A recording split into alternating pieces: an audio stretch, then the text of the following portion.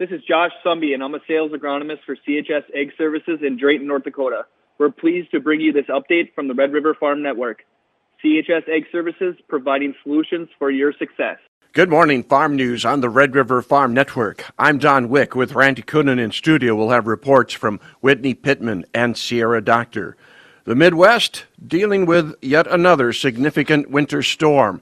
At this hour, there is snow as far north as Pierre and Huron. That snow extends from Nebraska into South Dakota and southwest Minnesota and northwest Iowa as well. The southern edge of the system is dealing with ice and a rain-snow mixture.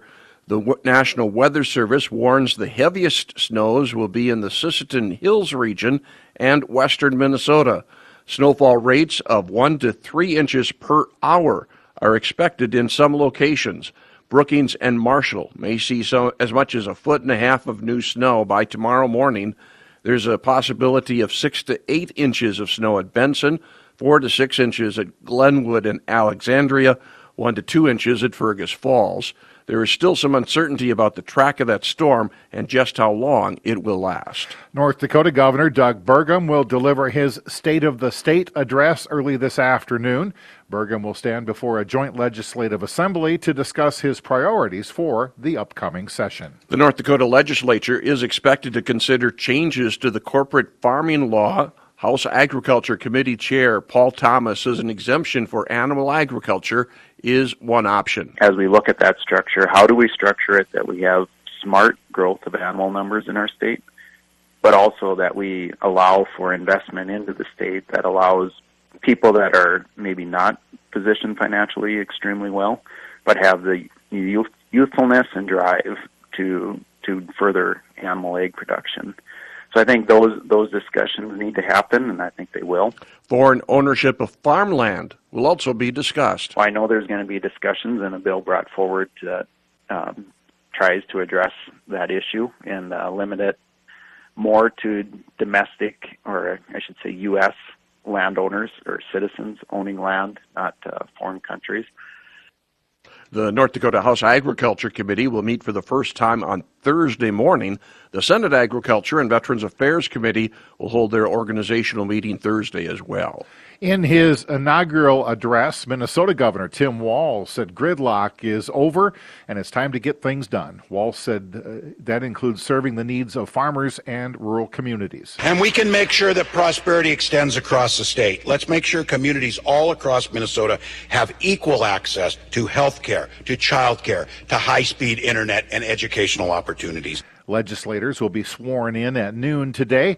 In November, the DFL took the majority in both the House and the Senate. The influence of rural Minnesota will change. 2 years ago, 22 of the 28 Senate committees were chaired by lawmakers from outstate Minnesota. With the change in the majority, only 3 of the 20 Senate committees will be chaired by lawmakers outside of the metro area. More than two-thirds of the economists at 23 large financial institutions expects the United States to go into recession this year. 2 others are predicting a recession in 2024. Most of these economists expect it to be a shallow or mild recession and look for the economy and U.S. equity markets to rebound later this year. That survey was conducted by the Wall Street Journal. Argentina received some rains over the weekend, but the forecast for the next week to 10 days remains hot and dry. Crops in the region are under significant stress, and World Weather Incorporated does not see much relief in sight. Argentine farmers have sold nearly 79% of the 2021-2022 soybean crop. That's down 1% from the same point last year. Soybean sales spiked last month after the government restored a policy that allowed farmers to earn a preferential exchange rate. The Argentine government made that change to attract U.S. dollar. That policy is scheduled to end this Friday. Brazil posting a $62 billion trade surplus in 2022. Exports totaled a record $335 billion for the year. That's up 19% from the previous year. The higher prices for agricultural commodities are credited for much of that growth. The value of soybean exports rose 21%. For the first half of the marketing year, Ukrainian grain exports declined 30%. The Agriculture Ministry reports corn exports rose 16%, but that was offset by a 47% decline in wheat exports and a 69% drop in barley exports. This is the Red River Farm Network. Tuesday Farm News on the Red River Farm Network. Minnesota legislators are in St. Paul beginning the new session today. Red River Farm Network farm broadcaster Whitney Pittman has the story. Rural health care is an issue that Minnesota State Representative Deb Keel of Crookston plans to work on, serving on the Human Services Policy Committee as the Republican lead this legislative session. Keel says businesses providing transportation to people without the ability to drive themselves is an issue she hopes to provide relief for with Minnesota's historic budget surplus. Transportation for people who need and cannot drive to dialysis, chemo treatments, those are things that I've worked on for years that we need to do something about that. And being we have the surplus, we need to right some of those businesses or private businesses that because of the cost of insurance and fuel up and down, they are not reimbursed at all for the empty drive. So in our world, thinking about driving from Roseau to Grand Forks for a dialysis treatment or even to the city. Keel also says keeping rural healthcare facilities staffed and funded is important as well. An additional 15 to 30 minutes in an ambulance can have dire consequences. There are certain things, that you can drive 45 minutes for, but when you're in the ambulance with your loved one having a heart attack, I can tell you it's too far. And while our hospitals can't necessarily deal with all the health problems, they certainly can stabilize someone so that they can either be air flighted in or driven in by an ambulance. And it's really important. And, of course, hopefully we don't have any unfortunate farm accidents, but, that is the reality there, too, is that we work in a dangerous industry, and that can happen. And our nursing home care, too. We're really struggling with making sure that they have enough staff. Reporting for the Red River Farm Network, I'm Whitney Pittman. The decision by the EPA and the U.S. Army Corps of Engineers to redefine the Waters of the United States rule has been met with criticism from agriculture groups. Red River Farm Network farm broadcaster Sierra Doctor has more. National Cattlemen's Beef Association Chief Counsel Mary Thomas Hart says the EPA is simply creating more uncertainty by reverting to pre-2015 rules. The administration's goal was to kind of provide a pre-2015 status quo and to write something that was defensible. But in attempting to go further back than 2015, this administration created a lot of regulatory uncertainty because they didn't want to draw a bright line rule. So that means that a lot of features are going to be subject to case-by-case jurisdictional determinations, which can be timely and costly if you're a landowner. So we're certainly happy that this rule didn't go as far as the 2015 rule in asserting jurisdiction. Hart says the timing of the WOTUS rule is unfortunate due to the Supreme Court's consideration of Sackett versus EPA. They chose to issue a final rule while the Supreme Court is actively considering this same exact issue. So the Supreme Court is considering the definition of WOTUS for the fourth time.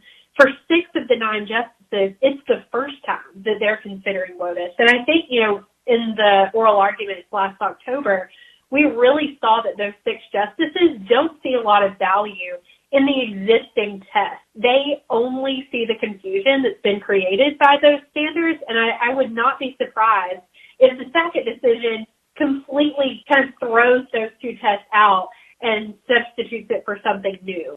Reporting agriculture's business, I'm Sierra Doctor on the Red River Farm Network. With drought causing decreases in cattle numbers, USDA is predicting a decline in the amount of beef produced in 2023. USDA Chief Economist Seth Meyer. When it comes to things like pork, expecting a modest year-over-year increase. Broiler production increases have been pretty strong. And so when we look year over year, looking at some increases in all other meat categories, but beef production actually down more than 2 billion pounds. While Meyer expects a rebound in cattle numbers, the weather will still play a role in how strong of a rebound that is. Do you have forage conditions necessary to support a herd rebuild? That'll be one of the deciding factors. For more information from the Red River Farm Network, visit Facebook and Twitter. You can also find stories, podcasts, and more. You're listening to the Red River Farm Network. Welcome to Inside Agriculture on the Red River Farm Network. We're counting down the top ag stories of the past year, 2022. Supply chain shortages have affected every aspect of agriculture, and that is our number 3 story of 2022. Steel shortages, labor issues, transportation challenges, they were all in place before the pandemic began. Those problems only intensified this past year. The timeline between ordering a new tractor and when it showed up on the farm was painfully long. Product shortages were a reality for crop producers, with glyphosate and glufosinate being 2 primary examples. Wilbur Ellis District Sales Manager Chris Warren believes the Roundup situation will improve this year. A major contributor to the glyphosate tightness in 2022 was a hurricane. So obviously can't plan for those things. But that combined with just the Trans-Pacific trade and China maybe not producing quite as much material as they had previously, or shipping quite as much material due to things like trying to clean up their environment a bit for the Olympics that they had held. So just a whole bunch of factors stacked up to make that active quite challenging in 2022. I think that gets quite a bit better here in 2023. Warren anticipates the availability of glufosinate to be better than last year, but supplies will likely still be tight. Again, we'll continue to count down those top 10 ag stories right here on the Red River Farm Network. Protesters in Bolivia's farming region of Santa Cruz are blocking traffic and shutting down the movement of grain and food. Protests began nearly a week ago when the local governor was arrested and taken out of the province by special forces. This region is a major producer of soybeans, sugarcane, wheat, rice, and corn. A major satellite is going to be taking off this morning from the SpaceX launch site in Cape Canaveral, Florida. This is part of the Transporter 6 mission. This is a satellite that is the world's first agriculture-focused satellite and will provide agriculture and forestry data to support sustainable practices. Once again, markets will reopen at 8:30 this morning. We'll get back into a more normal trading day. As we check in on the farm calendar, the North Dakota weed control officials will be in Bismarck today, starting at 9 o'clock for the Agriculture Commissioner's Noxious Weed Forum. That's going on in Bismarck. The Lake Region Extension Roundup will be tomorrow and Thursday in Devil's Lake. They've got quite an array of speakers there as well. Minnesota has its annual organic conference. That is on the 5th and 6th, Thursday and Friday. Speakers include former North Dakota Attorney General Sarah Vogel. Again, that meeting is in St. Cloud. Also, as we look to the farm calendar, some national meetings. The Potato Expo kicks off tomorrow officially in the Denver area. That will be continuing through Thursday. And the American Farm Bureau Federation is going to be starting with their annual convention on Friday and will continue through early next week. The American Farm Bureau Federation meeting in San Juan, Puerto Rico for their annual convention. Have yourself a great day. You're listening to the Red River Farm Network.